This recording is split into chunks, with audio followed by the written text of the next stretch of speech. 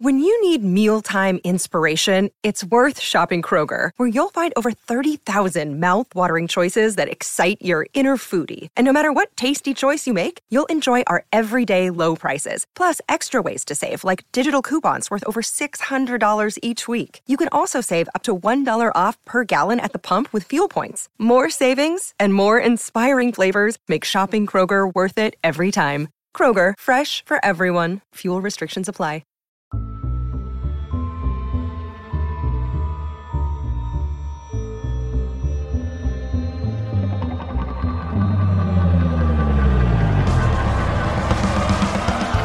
This is The Movies That Made Me, with your hosts, Josh Olson and Joe Dante.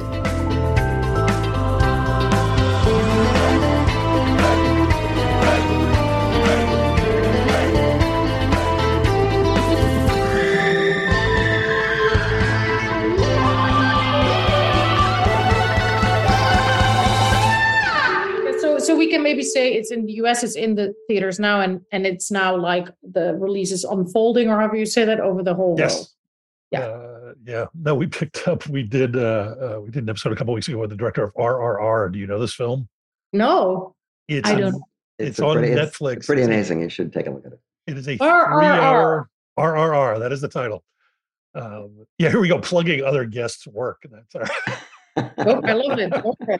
It is the most insane, over the top, wonderful. It's actually not Bollywood. It's what is the Tollywood, but Indian film, wildly over the top action movie, dancing, singing, animal fights. Ooh, I mean, in a good way.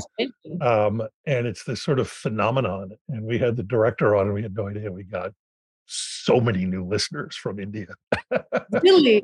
Since that episode, I like it. Which will be good for you. Good for your movie when it opens. That's right. Yeah, now you get all the Dutchies. Now you get all the people from Amsterdam. That's right. Yes. But anyway, no, we're very, very, very psyched.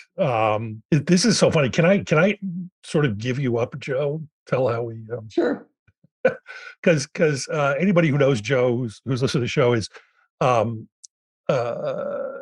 movie like Bodies, Bodies, Bodies wouldn't instantly leap to the top of his must-see list.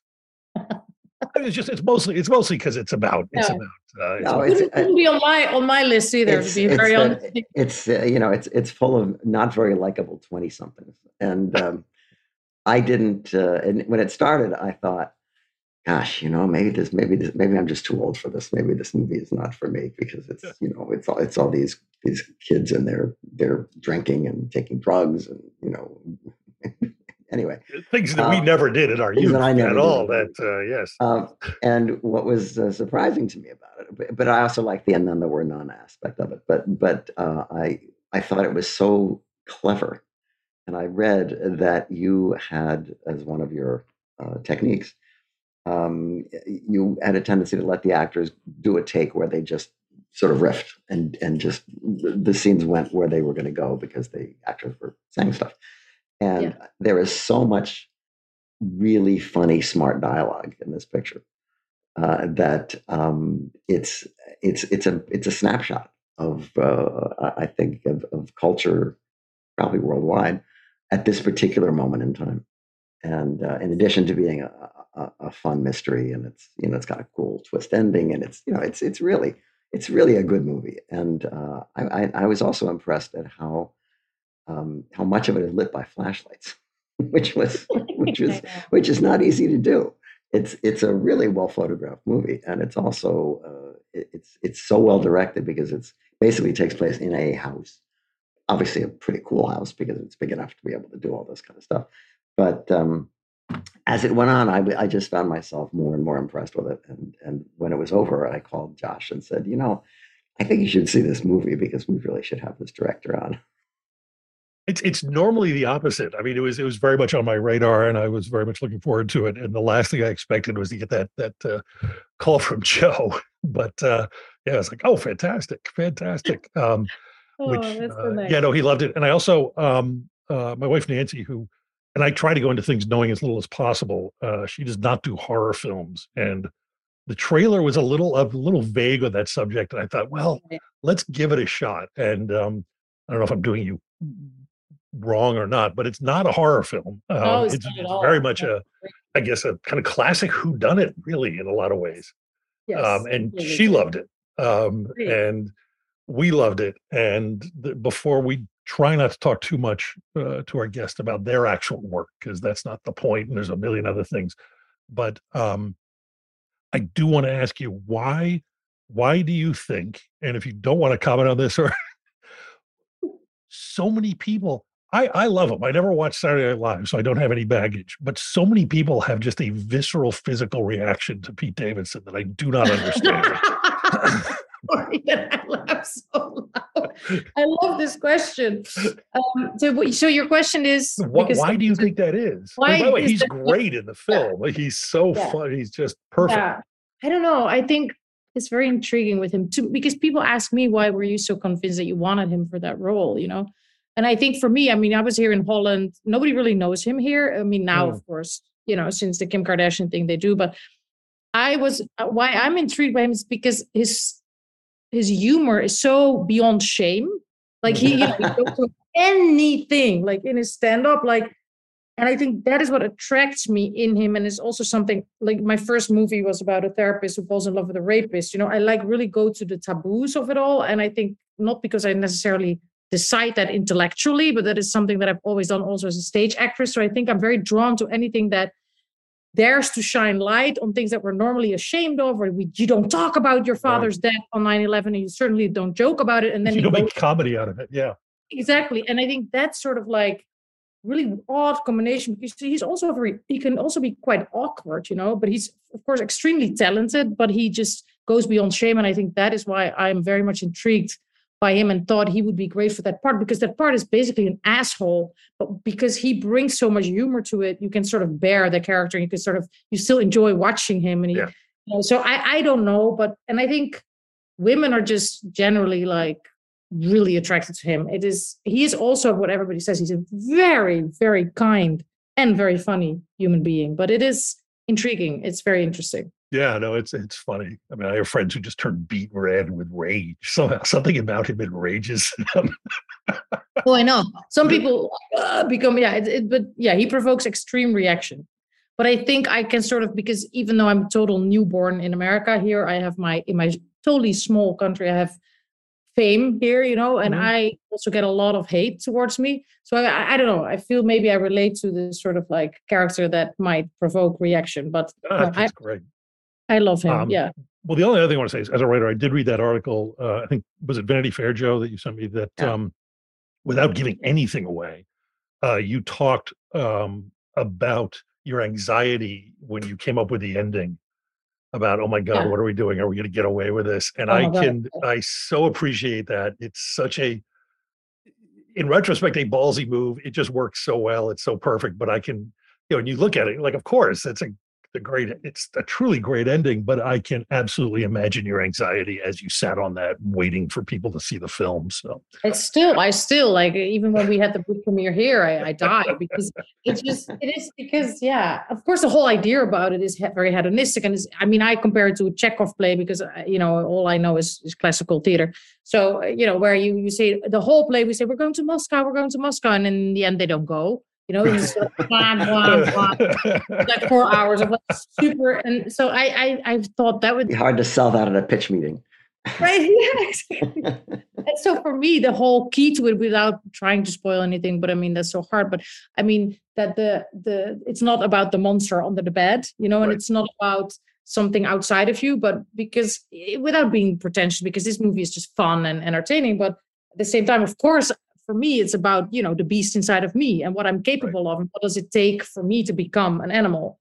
And so I thought it was super important that with this ending, then it becomes about human behavior. But you can write it all down and think, oh yeah, this is such a great idea and intellectual. I see it and it's Chekhov-like, but then to execute it and to actually make the puzzle, that people can go 3 times and it still adds up, but also to have the actor really do it in a way with the thing that you actually believe, what is happening there.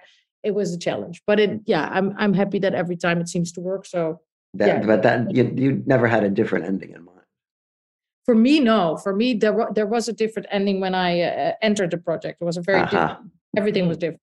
I that's why I had in the beginning a little bit of like look, I'm a stage actress. I only made 2 things, 1 TV show and 1 film, and it was in my own land. And I also, these things I created, laying in bed thinking, oh, I want to do this or I want to do that. So somebody presenting me with an idea that was already existing, this game, where young people go to a house and they play this game. It's a slasher film. I was like, what? Why should I make my own stuff up? But then I started to think like, oh, maybe it's an interesting construct because I've been doing all my life these plays that are all written like hundreds of years ago. And those are existing constructs, but still Ivo van Hove, who was my theater director, he manages to make something modern out of it, and something that actually feels relevant for the now and exciting and rock and roll. So I thought, oh, maybe this can actually be something interesting with my own craziness, and it gives me a way into America, but still I can bring my own darkness. And that ending to me was the key into it, if you will. And it makes sense to me. It works great. It's such an entertaining movie. And also, I want to get into some of the movies that you talked about or you want to talk about. And I was interested to see Joe. Joe doesn't get the list. We don't tell him. But I have it. He always surprises me. I like to surprise you. And I was wondering if there would be one on here, and it's not. And I'm wondering, before you get into yours, have you ever seen the Ken Russell film Gothic? No. I'm writing things under. You're saying I'm highly recommending it to you because it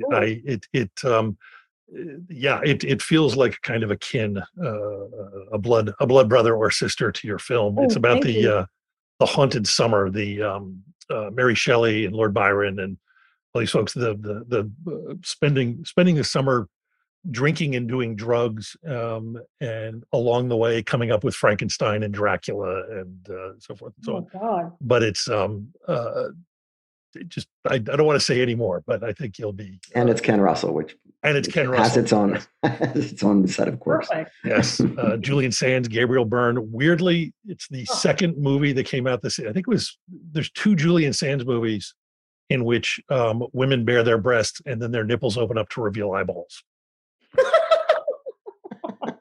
This and Warlock. I have no idea. I think it's just a wild coincidence, but that is crazy. Very intriguing, to say the least. This one, I'm RRR and Gothic. I'm going to watch them. There you go. That's great.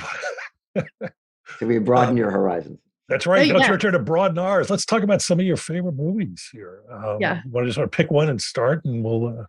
Well, maybe we start with Annie, because I grew up with very radical hippies. I grew up, my father and mother were both sculptors and video artists and, what have you. And we weren't allowed to see moving images. We grew up isolated from society. My name was given to me by a guru. And but they wanted to work all day, right? Because they were like making their sculptures and painting. So they were always in their own studio in the yard.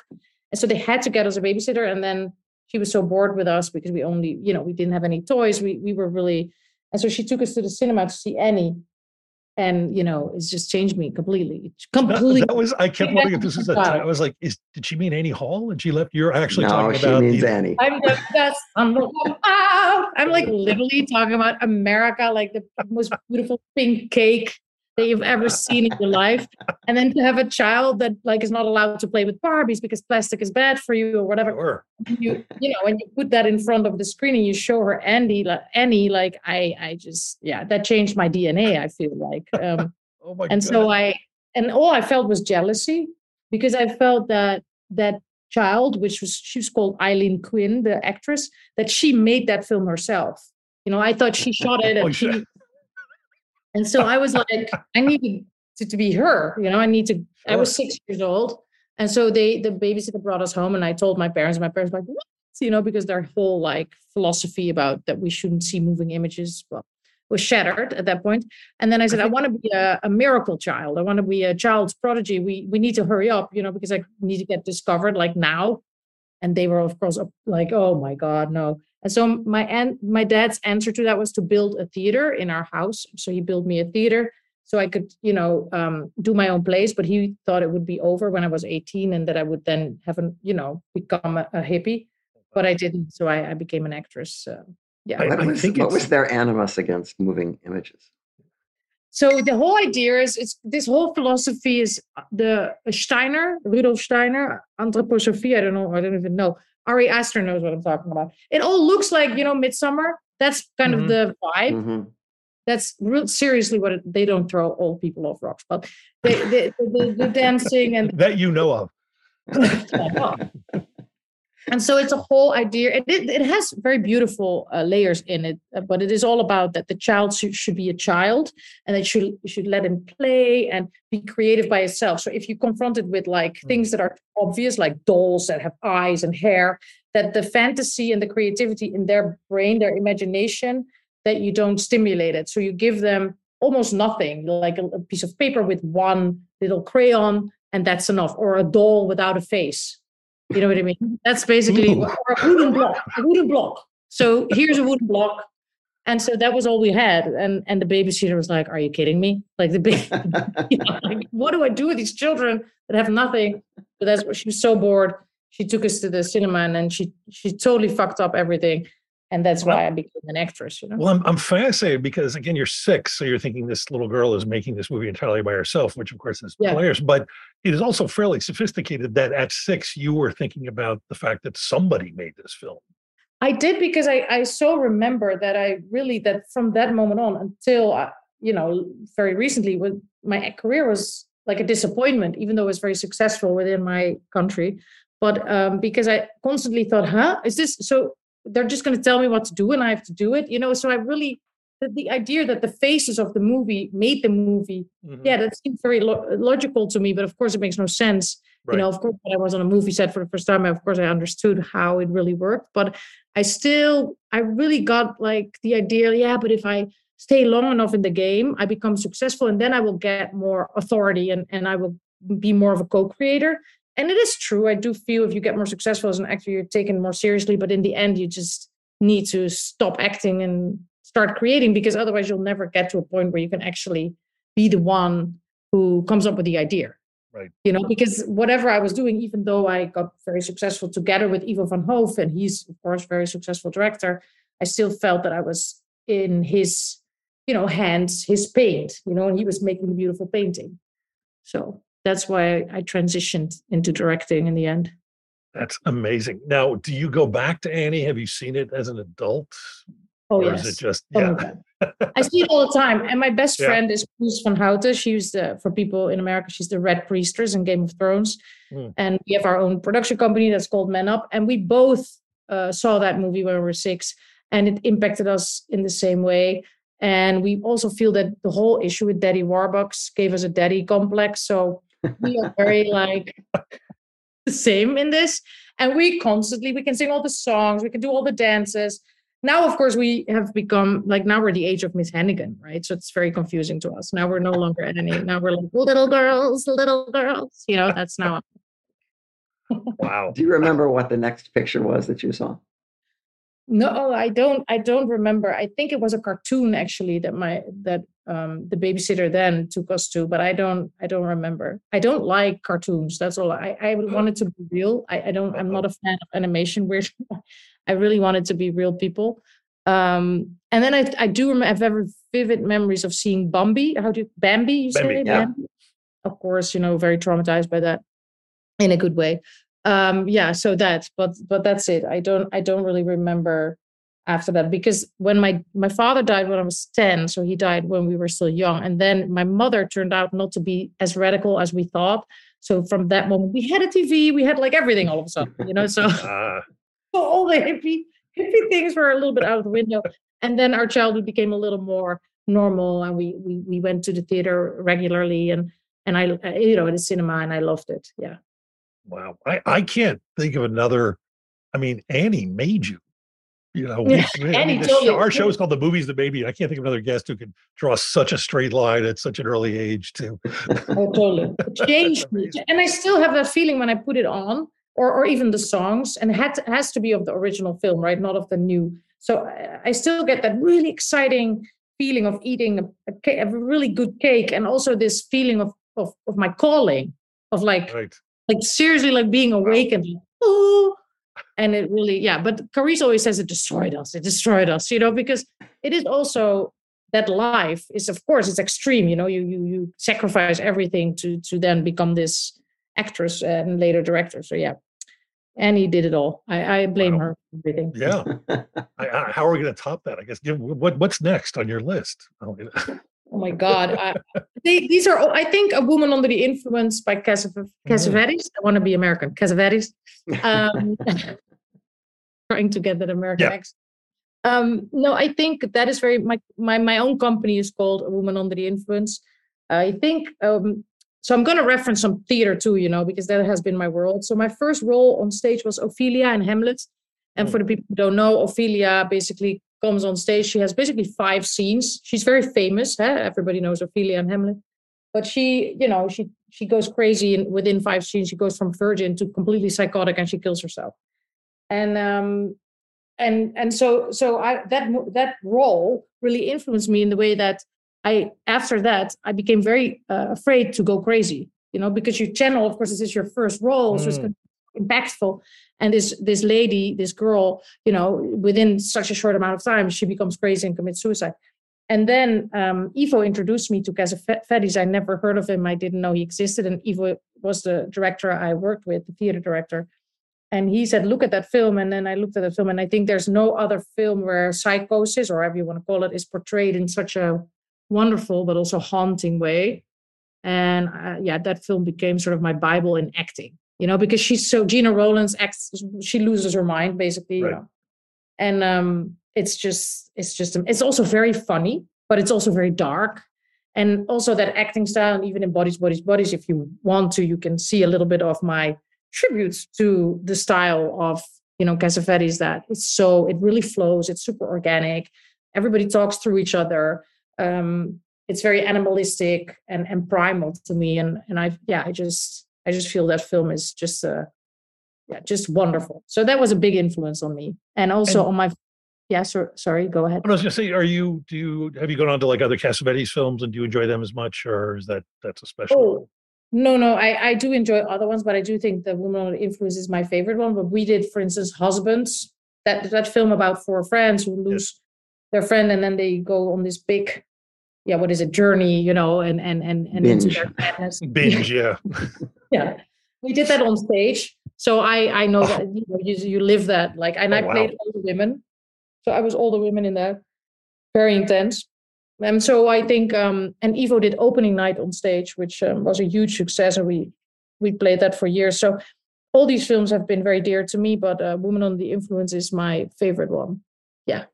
Oh. Yeah. Wow. So wait a minute. So you did Husbands on stage? That's yeah. So it was pretty intense. It was very. I would imagine this. I don't know if I'm being ridiculous or not, but I would imagine that like doing that with women playing the men would be kind of interesting. That would be, honestly, there's a documentary about this process of us making that show. It's called Naked. It's very shocking. You can see it online for anybody who's interested. You can also really see how Ivo directs. It's completely interesting, but I agree with you that it would actually be very interesting to switch it up, because it was kind of intense to play all those women, because the men, it's really about masculinity, right? The film, and they're like trying to find their boundaries and their vulnerability, and it's beautiful, but it's very, to be all the women in that kind of energy was pretty intense, I can tell you.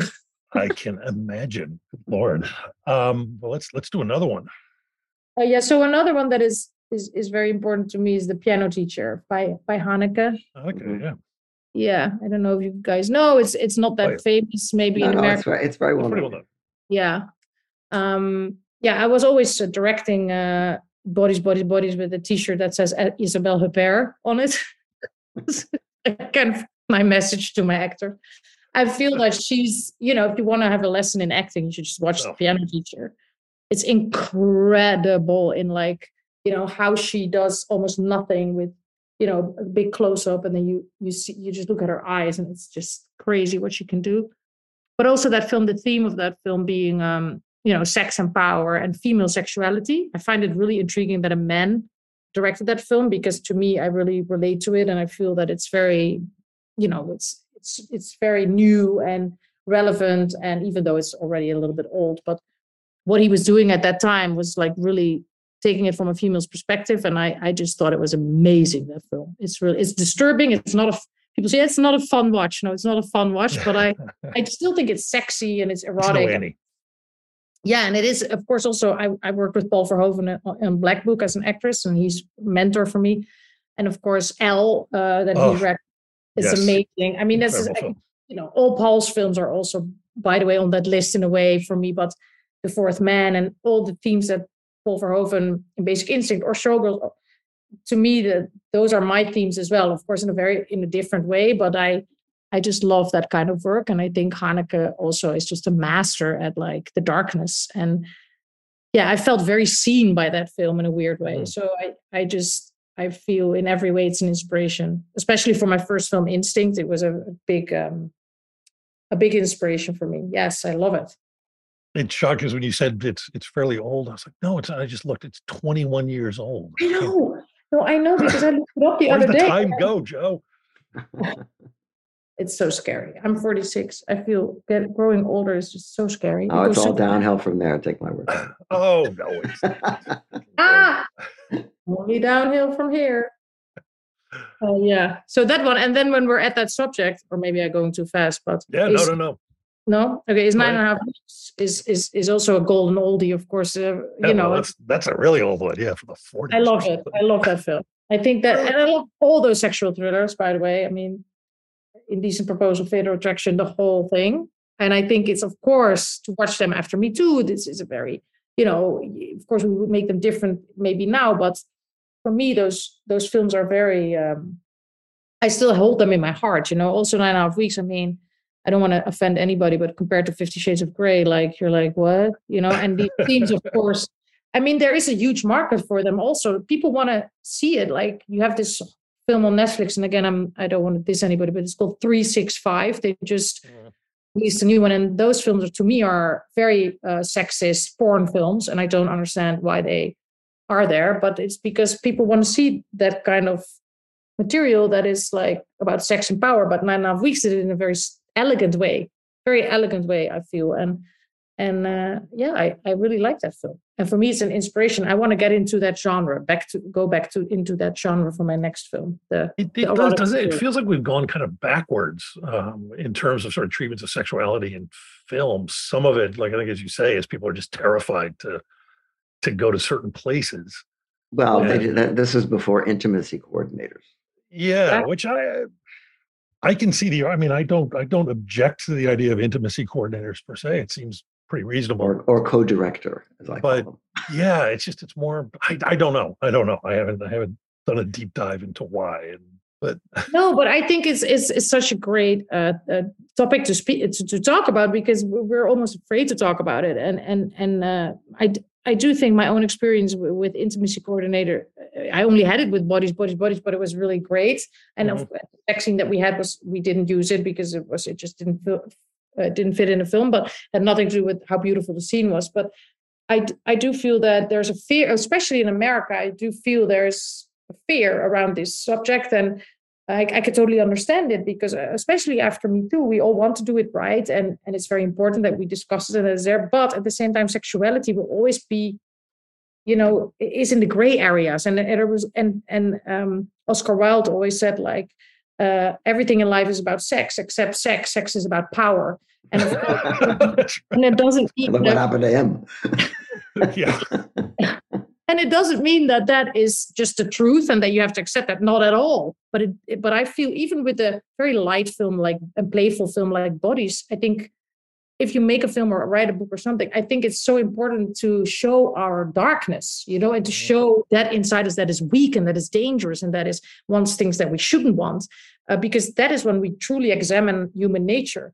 But when we only portray ourselves as, no, that's not happening, we're all going to, be puritanical, and that's just not what real life is. So I feel it is also, I felt those sexual thrillers, of course, they were entertaining, but they were also speaking about stuff that we normally didn't want to talk about. And I think that really that is important, and especially in America, I feel that's very important to address those things and be free about it and open about it. Anyway, I feel that. Yeah, I mean, people are not as, the culture, or sort of the folks who control the culture, I guess, seem to be way more puritanical than the actual people, I would say. I 100% agree with you, because that, of course, that's not my feeling making friends in America. I don't feel that at all. I feel no boundaries in what I can discuss.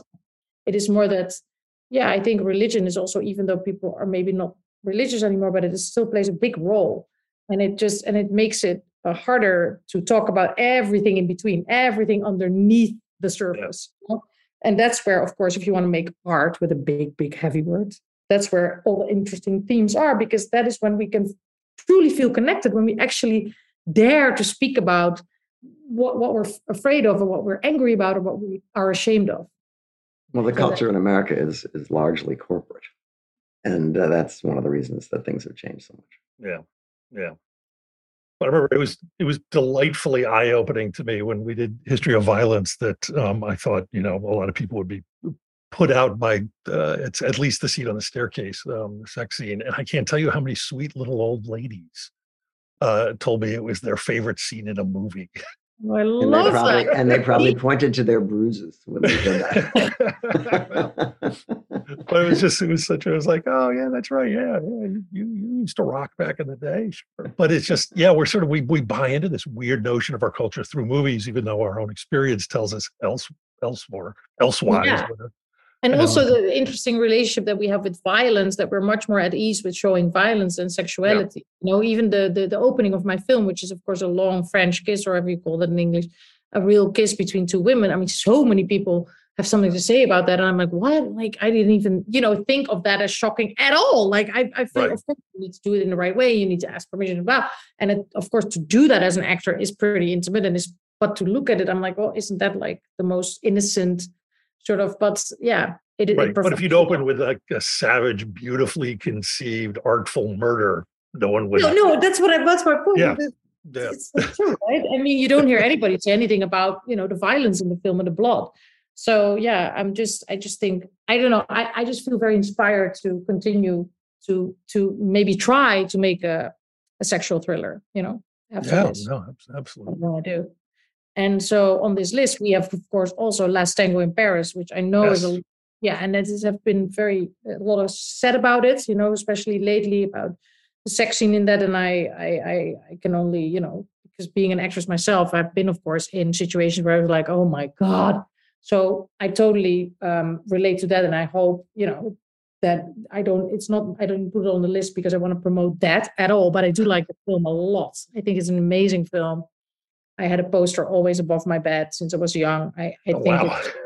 Right next to the poster of Annie. Yeah, right next to your Annie poster. Greatest double feature ever. Yeah, exactly. Very confusing. Very confusing. Bring the whole family. Yeah, exactly. But I just think what the acting style, of course, of Marlon Brando in general, but also in this film, is just so.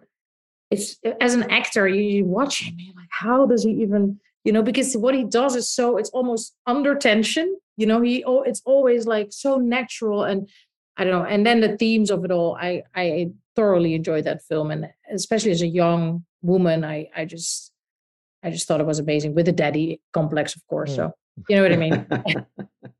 And I'm constantly struggling with how. I mean, I don't struggle with it. I enjoy what I enjoy, and my attitude tends to be that in some ways, it's easier for those of us who actually work in this business, where I can go, okay, sure, I wouldn't work with Roman Polanski, but I can still enjoy Chinatown. It's a very, of course.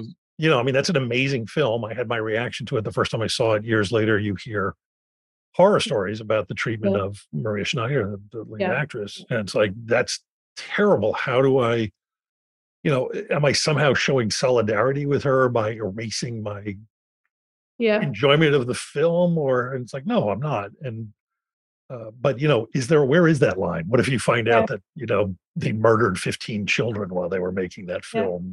I don't know. I don't. I think that's so good that you bring that up, and the way you say it, I totally agree with you. And of course, it's very important because that film is on my list, and then I do think it's our obligation to discuss that, to not just ignore it and be like, oh yeah, that's a great film. And I do think it's very important. If that would have happened to me, I would have been very grateful that in this podcast people would address it. Like, listen, that happened and it's horrifying, and that should have never happened.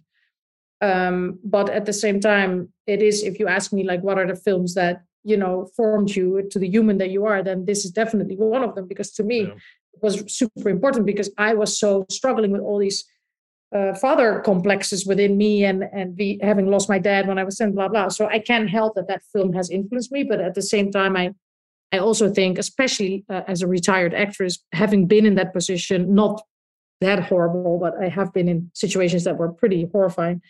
And you don't wish that upon anybody, of course. No. So that, and it's very great that we're finally making a little bit of progress in that area, where actors feel safer, and also that we learn that we can still make very beautiful or disturbing or extreme sex scenes in which everybody feels completely safe. Like, it's not necessary. It's not necessary at all.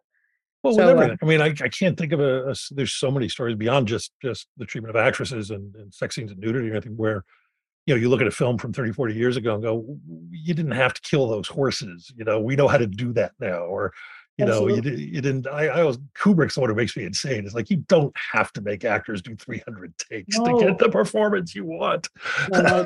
No, I agree. And I totally agree. And I really, having switched, so really, and also, I mean, I think me as an actress on stage, I was known for, always being nude on stage, very extreme scenes, very, very, very extreme acting. And I think that being now the director myself, I find out that it's really not necessary at all. It's not about only, but it is, I mean, it's necessary maybe to be naked or but it's not necessary to feel unsafe ever. You know what I mean? Yeah. You can do all those things in a very, like a good fight has a stunt team and nobody gets hurt at all. People are having fun while they're doing it, Right. So it is all about that. We just change.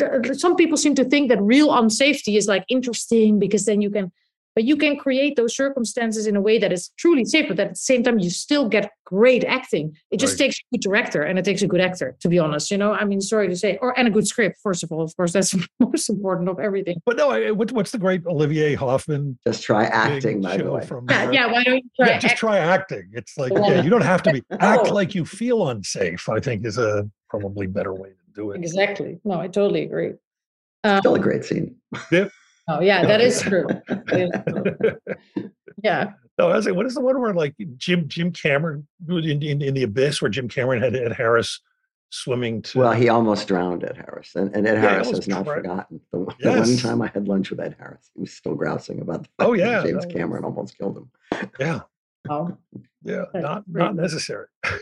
Genuinely not necessary. Yeah, you would think, but then there's still a discussion about method acting. Somebody said something about it last week, a famous actor, I forget who it is, but I of course, as a Dutch farmer person, you are always intrigued by American method actors who really, but it does work for some people, I think there's nothing wrong with that. I just feel that what you're saying, like, you don't have to be in real danger. Of course, there's famous examples, Apocalypse Now, you have all these famous examples, right, of scenes where you're, when you see the making of, you're like, oh my God, he really was on drugs, or he really was having a heart attack, or he really, in the end, does that really matter? I don't know. I think it's good that we make a little bit steps towards safer circumstances, but that doesn't mean that films have to get safer. The effect of the film should still be like, I love that. I think it, if it's a good film.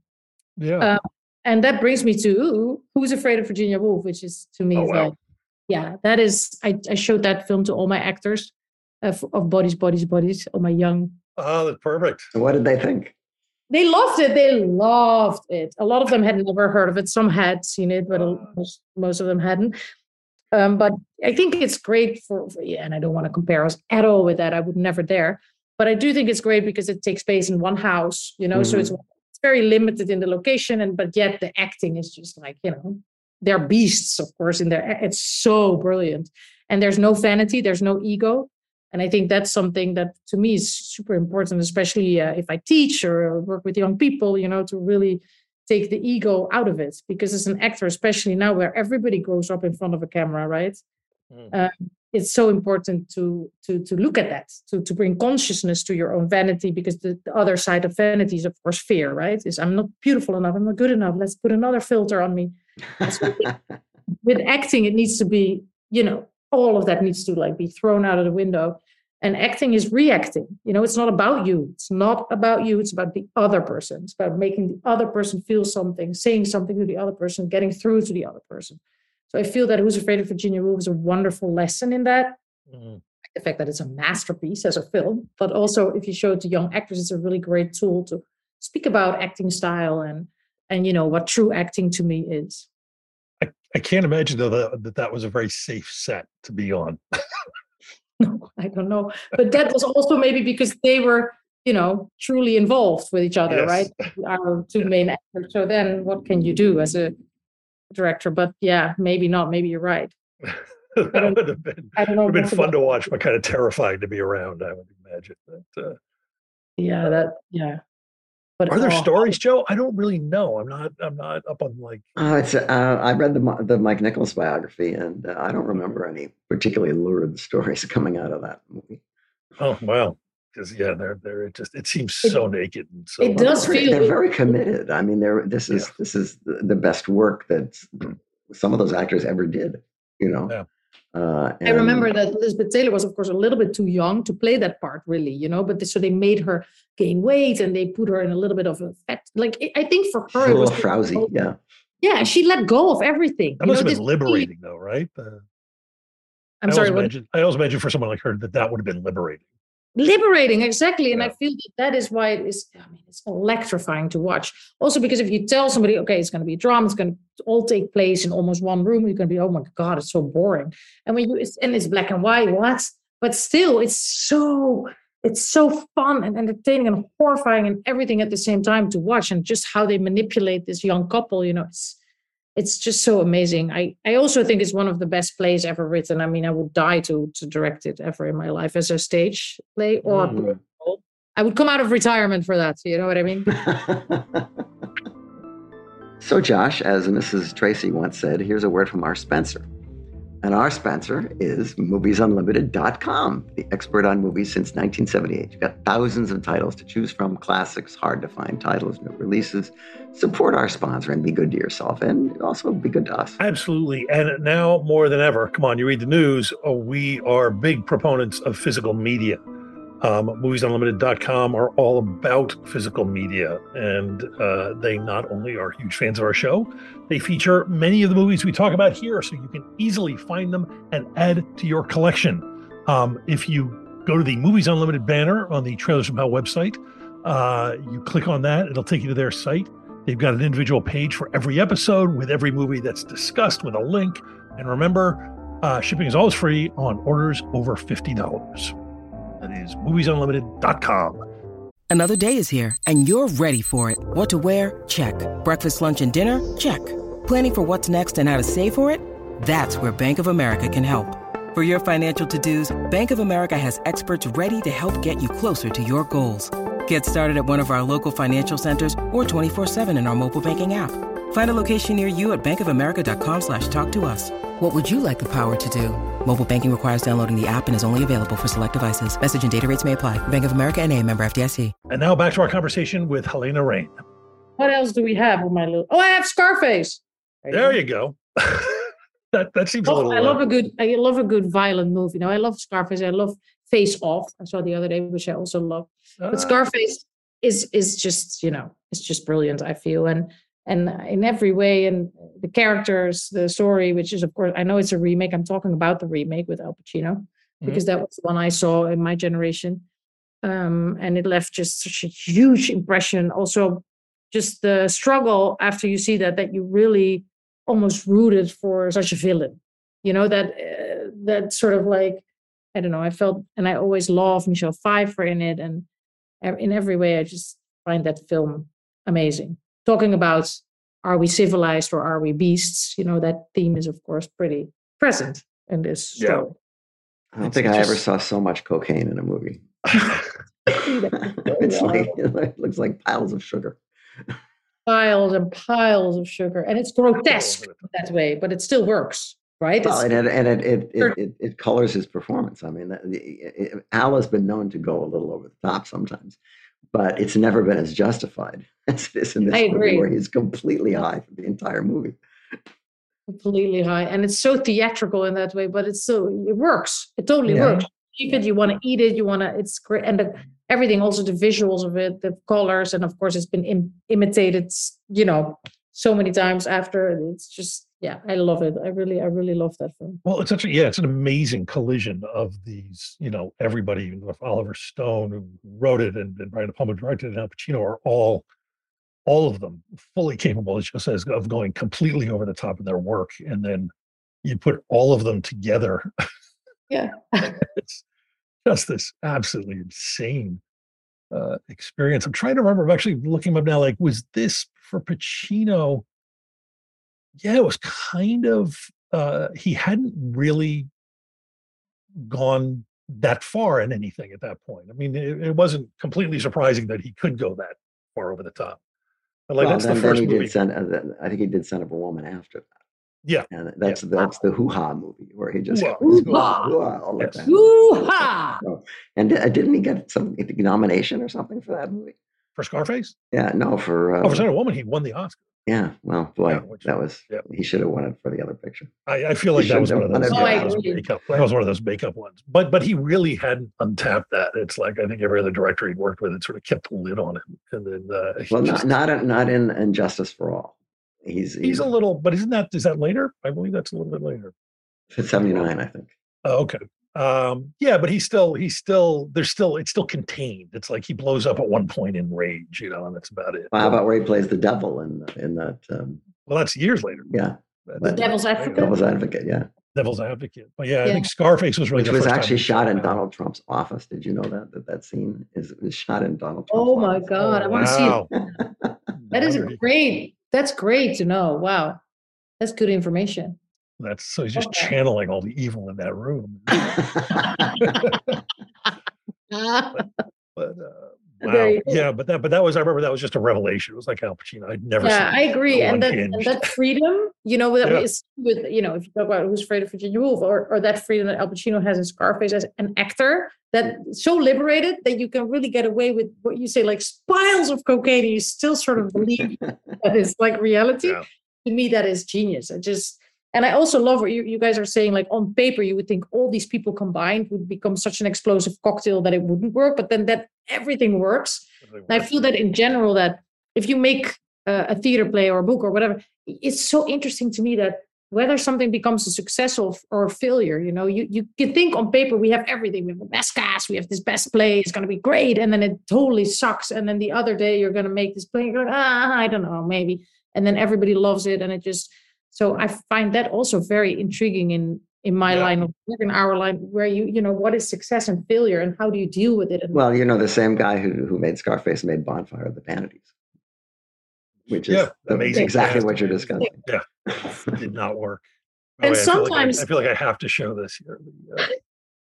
Like Tony Montana statue. The world is yours. Oh, the world is yours. You have to explain to our sight impaired listeners what you're doing. I have a miniature model of Tony Montana's "World is Yours" statue. World is yours. It's ironic. It's not. I don't actually believe the world is mine. I keep it right next to my piles of cocaine.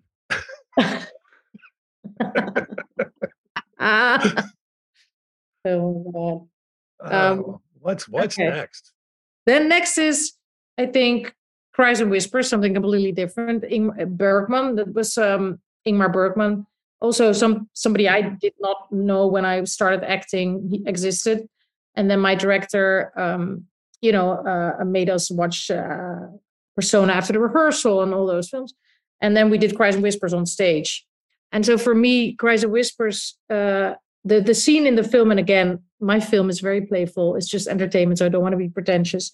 But the scene in the basketball court where the girls become violent for the first time, the Red Room, that is basically my inspiration is Cries and Whispers, because I love the aesthetic so much of the red that he uses in his film in Cries and Whispers, and these ladies that walk around in these period dresses, and just I think that's a true horror film. It's not meant as a horror film, maybe, but to me that's about disease and death, and so I thought it was just very inspiring when I heard I was going to direct something that was in the horror genre, even though we conclude with the three of us that I did not make a horror film. But you could. No, but there is still blood and violence, of course, in it. And I think that Cries and Whispers is just a wonderful and very inspiring movie for people to watch. And I love playing it too. I love living in that story, and it was very haunting. It's about death basically, and disease, and how we're all going to die. Most of Bergman's work is. Yeah, there you go. Was that a Corman one, Joe? Yes, Roger released that. That was during the period in America where art films were not making money, and so the major studios weren't releasing them anymore. And so Roger Corman, who I was working for, had a small company and he was making exploitation movies. And he said to Bergman, if you let me distribute your movie, I will get it seen by people who have never seen a movie by Ingmar Bergman, which was because he had access to the drive-ins. And so when that picture was successful, he then got Truffaut's next picture and Fellini's next picture. And he ended up being the preeminent distributor of those films in the 70s. Which was because the major studios just said, we're not making enough money. It's not worth it. Wow, that's so impressive. And was he capable of making money off of them or no? Oh, no, everybody made money. It was a great situation. Wow, I love that. Wow, I didn't know that. That's very impressive and inspiring to hear. And I got to make trailers for movies by Fellini and Truffaut, and get to meet them. I mean, it was great. It was great for an up and coming filmmaker. Oh my God, that must have been insane. That I can was only great. think of that. That feels so but that's beautiful. Does it just, yes, a world of giants that has somehow passed. Well, they tend to go, they don't live forever. Except Roger, who's apparently going to live. I was reading that there's was a New Yorker article about John Carpenter where he was talking about the filmmakers who came to his class, and it's like Howard Hawks and Orson Welles. Yeah, those are the days. Yeah. Do you think that that later people will say that of our time somehow? You know what I mean? I always wonder because I feel I'm now getting older, like being 46, going towards 50. I hear myself speak like that all the time. Like I really do. I feel like I teach acting here in Holland, and then I always speak like, you should know Eva van Hoven, you should know, and talking to my children of bodies, I'm like, watch Who's Afraid of Virginia Woolf? This is Isabelle Huppert. Do you even know who she is?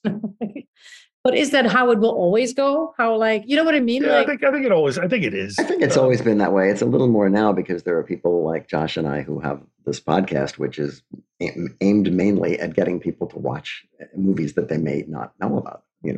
Yeah. And the website Trailers from Hell is the same thing. It's supposed to get people interested in movies that they wouldn't ordinarily know because there's a lot of other things, competing for their eyeballs right now. But I think but she's asking about whether or not they'll be sort of looking back at people like her and you and sort of in the way. Yeah, sure. But I mean, someday there'll be people, like, oh my God, she trained with Halina, and like, no, really? Oh my God. Yeah, but you're not even 50 yet. You may not have made your magnum opus. Oh yeah, no, you've got this probably won't happen until after you're dead. That's that's how it worked with Orson. That's right. I also think, even though it's not on my list, if we're talking about movies that people should see, I really think, as far as the one Dutch movie that I could pitch here, is Turkish Delight by Paul Verhoeven. Sure. Oh, I haven't seen that since early 80s. And it still works. And it's Rutger Hauer, right? Yeah. It's amazing. So anybody who That's can the bear... first Verhoeven movie I ever saw. It's so great. old I saw it when it was new. I need to go back to it. We need to get him on the show too. We have tried. You should. Oh my God, he would love that because he's such a film nerd as well. You would think. Yes. Yes. We'll play him yours and see if that can lure him. Yeah. Give us another one. So I think, we're almost through our list. I think my other one is Dangerous Liaison, or La Liaison Dangereuse, or whatever. John Malkovich, Michelle Pfeiffer. The Malkovich, yes. Yeah, but my favorite scene is it's beyond my control when John Malkovich comes into Michelle Pfeiffer's rooms and breaks up with her because Glenn Close told him to do that, and then he goes, "It's beyond my control," and she just goes. And it's so, the acting is just, that whole movie, of course, it's also a film that is very theatrical. It's very much theater meets cinema. And I coming from the theater, I think that's just something I love. And it's a very erotic film, but without being at all in your face. It's of course all about that period where everything was suppressed, but at the same time, they're playing games, right? They're literally like, John Malkovich and Glenn Close are literally playing games with everyone. I love it. I love the play. I love the book, and I love the film. Everything. Yeah, no, it's great. And Stephen Frears, who directed it, is he's just one of those people who makes such a wide variety of films that are almost always consistently great, who never seems to quite get the auteur treatment that some people keep making the same movie over and over. When you're versatile, that does happen to Robert Wise too. People who just are good at making movies but don't have an abiding theme that they keep going back to. Yeah. So what do you think? What would you guys advise me for my career? Well, it depends. Do you want when are we career advisors? Would you want to go because my first film was completely, I wrote it, and now I discovered that it's also interesting to do things that aren't mine. You know what I mean? That aren't completely mine and make them my own, because there's interpreting. Yeah, because there's a beauty, I feel, in the fact that that reminds me of my fucking stage career that was 20 years long, where you have an old construct and then somehow you put, modern themes on it or whatever you want to do with it. And it is an interesting marriage, I feel, between the two. But at the same time, of course, I feel when I'm thinking about erotic thrillers, I think, no, when I get scripts like that, I'm like, no, not like that, not like that. So then I want to. So you have to be able to write your own. Obviously, write your own, or you can just do what you want to do. Have it come from you. Don't do it just because somebody else says, well, this would be good for your career. And I don't care about my career anyhow. But I would argue that's obviously not. No, I do care about my career, but I don't care about coming on our show. No, what I mean to say, if you had a career in a certain area and then you stop, like a soccer player, it's super interesting because you of course, I am very passionate and I'm very insecure and I'm super frightened and nervous. But at the same time, it also feels really egoless because you feel that you already had this beautiful path and it was great. And I wanted it to end because I didn't want to be on stage anymore. But I feel like I have not so much to lose, starting over. And that's a great feeling. But I just wonder, what is the best path? That is what I sometimes wonder. And you guys having, been a little longer. Obviously, we know what the best path is because because we ended up here. It is the best path. This is fun. Maybe you should write a great part for yourself and direct it. Oh my God. I mean, you're going to have to scratch that Annie itch at some point. I do. Who did that? Who did that successfully? Mel Gibson did that successfully. Yeah, plenty of people. I think Costner, Clint Eastwood. I'm trying to think. Are there? How about women? Just Jodie Foster directed her. Jodie Foster, Ida Lupino. I mean, there are a lot of actors who have gone on to direct. Nobody means to direct themselves. To direct themselves. Who to direct? Did Jodie Foster? Jodie Foster starred in a Jodie Foster movie? Nell? Was she? No, I don't think she directed that. Her credits aren't that voluminous. I don't think that she's directed any that she's directed Mel Gibson. She has. So there you go. Wait, here we go. We'll cut this so it sounds like we're getting there. But we'll cut this so they won't know he's looking it up. That's right. Let's see. Is she in Little Man Tate? Did she play a small part? I feel like she might. No, she's in Little Man Tate. I was supposed to make that movie. She directed it instead, and she's in it. So she's done that at least once. Interesting. But I would imagine you have to do that at one point. You think? But I'm retired. Well, that's just a word. It's not legally binding, maybe in your country, but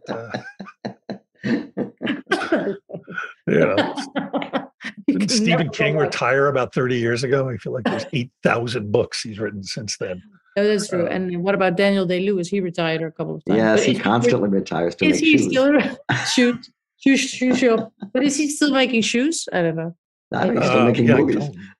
Don't know. Is he actually still retired? Is the question. I feel like he's. I don't know. He hasn't been acting for a while, has he? Or I think Phantom Thread was the last one, wasn't it? Yeah. Brilliant. Yeah. You have one more, which I'm so glad you're going out on. Hey, what did I forget? You were going to. Shall I tell you? Shall I ruin it? Ruin it. It's her choice. I know. It's sort of a fun one to go out on, considering some of the stuff we've talked about. The Breakfast Club. Oh, of course. Yeah, The Breakfast Club was my big inspiration for Bodies, because it's, of course, also. Oh, it's okay. I'm actually seeing it. Yeah, you're not being funny. Yeah, no.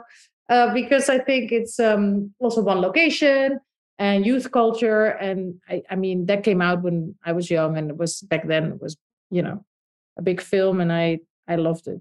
I really did. And I used it in my pitch to A24. I had to do this final moment, with a big, and I said, here we go, Breakfast Club. I also said Lord of the Flies meets Mean Girls. Of course, that was my first. Lord of the Flies meets Mean Girls, people. And then Clue, the film Clue? Mm-hmm. Yeah. I used also because, like you guys said, it's more like Agatha Christie, who done it. And then The Breakfast Club, but more for the atmosphere. And then I want to ask you something, because both of you are such experts. You know the film Don's Plum? Oh, yes. So this film is with Leonardo DiCaprio and Tobey Maguire. And can I please ask you, because I saw that film when I was much younger, and I loved it, because basically it's one location. It's just young people talking, and they all talk to each other. It's very amazing. It's very organic. It's very raw. It's vulnerable. It's strange, but very entertaining. And so I used this to do my pitch on Bodies, because I thought that's the acting style I want.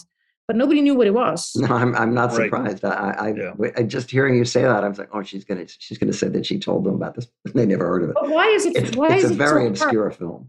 Why? Because they pulled it. I think, isn't it Leo DiCaprio and Tobey Maguire? Is he also in it? Yeah, Tobey Maguire. But why aren't they proud of it? Because it's absolutely great. I think they withdrew it.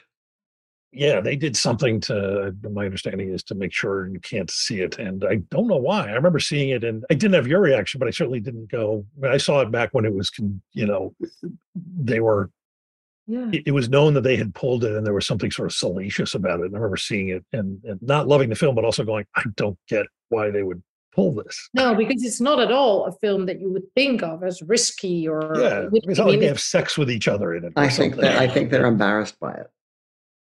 Really? Well, I loved it. And I think it's a great piece of acting.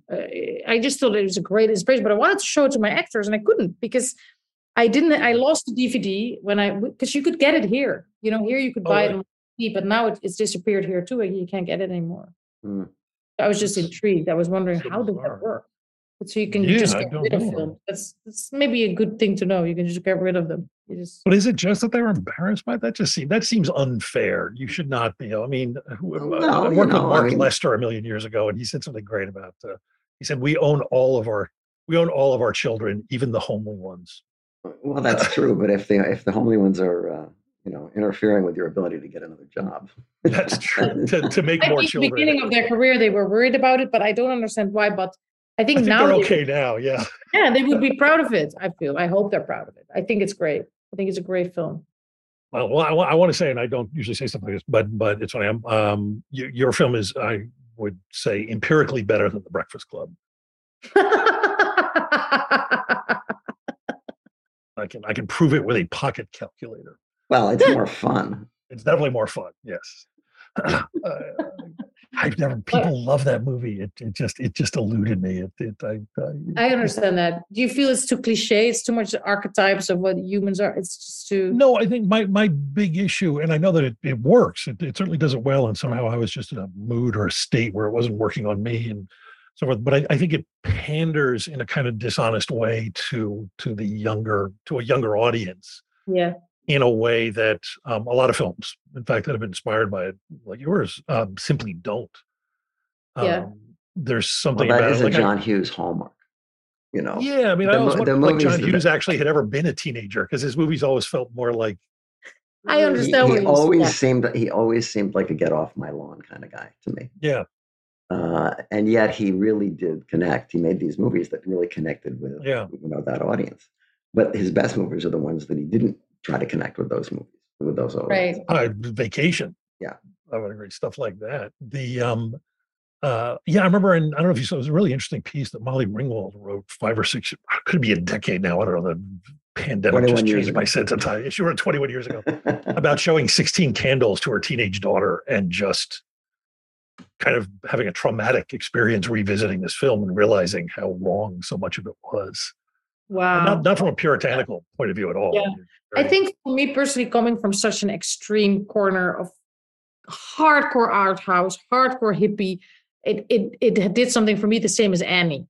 You know what I mean? Like, Sure, me, it's a world that's so exotic to me because I come from, a mother that had armpit hair until there, and now that's all fashionable. But in those days, it was like, no bra, nothing. Don't even know what a bra is. So I feel that the Breakfast Club for me was, the American dream or something. So I look at it kind of like a meta perspective, and then it's kind of fun. Sure. I've never gone back to it. I'm kind of tempted to go back to see just sort of how time has changed me in the film and so forth. And I do know, because he's a very good friend of mine, Dan Waters, who wrote the original Mean Girls, Heathers. I was just going to bring it up because that was a huge part of our inspiration for Bodies. Heathers. What? Oh my God, no, you have to, because he listens to the show. And tone. Oh no, the tone. Okay, so listen here. So Heathers was the biggest. Like, I've seen that 6,000 times, because the one thing I was very much aware of is that the tone that we wanted to create with Bodies, and God can only know if we succeeded in that or not, but was going to be really hard, which is tension and humor. Because every time you make a joke, the tension goes out of the window. So you need to build it up again. And I felt that irony is such a big part of this Gen Z. Everything is irony to them. If you put a camera on them, they will go like, and now I'm making a sexual pose for people who are only listening. And so I felt that Heather somehow nailed this irony, and at the same time, it's still full of tension. It's fun. The colors are very poppy, and it says something, but at the same time, it takes itself completely not seriously, which I love. It's not pretentious at all, but it does say something about, how we interact as young humans with each other. So I love that film. I really, and I love the ending, and I think it's just great. I really do. Yeah, no, it's a timeless classic. Dan will be very pleased. He will, but it was kind of his reaction to those John Hughes movies. I understand that, because also Heathers is so like primal and just beast-like in its behavior of these young people, which of course my film also tries to do. I don't want to, and does, and gets away with. Yeah, so I love Heathers, and it is, in my mood board for the film, it's all Heathers all over. Oh wow, wow. Yes. And not a swatch in it. Oh, exactly. I love a swatch, a beautiful pink swatch. Yes. I guess. Well, Halina, thank you so very much for finding the time to talk to us. This has been a blast. And this was a huge honor, of course, as you both know. It was an insane honor. Thank you so much for having me. I can't even believe it. And just thank you. So we'll say that the movie is currently playing in theaters. In theaters here, and it's about to open in Europe. In Europe, in the Netherlands, in the UK, and then the whole world. And should be doing for our new Indian listeners, is it going to be playing in India anytime soon? In Rawalpindi. It's very short. It probably shows a short before the feature. It's I think only about 100 minutes long. 90 minutes.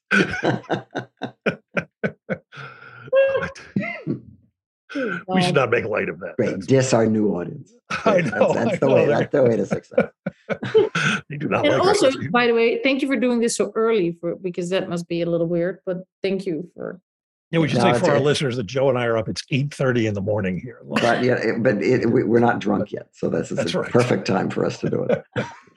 Yes. So this is what Joe and I sound like when we haven't been drinking all day. So, by the way, Halina, thank you so much. I can't wait to see what you do next. I really do. I think at a certain point you are going to have to scratch that Annie itch and star in something that you write and direct. That's the only. I don't even know if that's career advice. It's more like a prediction. Thank you. I will remember that. Thank you so much, both of you. Thank you, and have a wonderful rest of your day.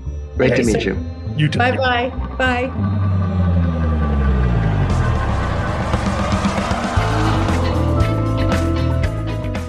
Our show was recorded from several well-stocked bunkers. We can't wait to get back to beautiful downtown Burbank. We're the official podcast of trailersfromhell.com, the best damn movie website there is. Our engineer is the composer Don Barrett, who also transmogrified, produced, and created our theme song. This is Josh Olson for The Movies That Made Me.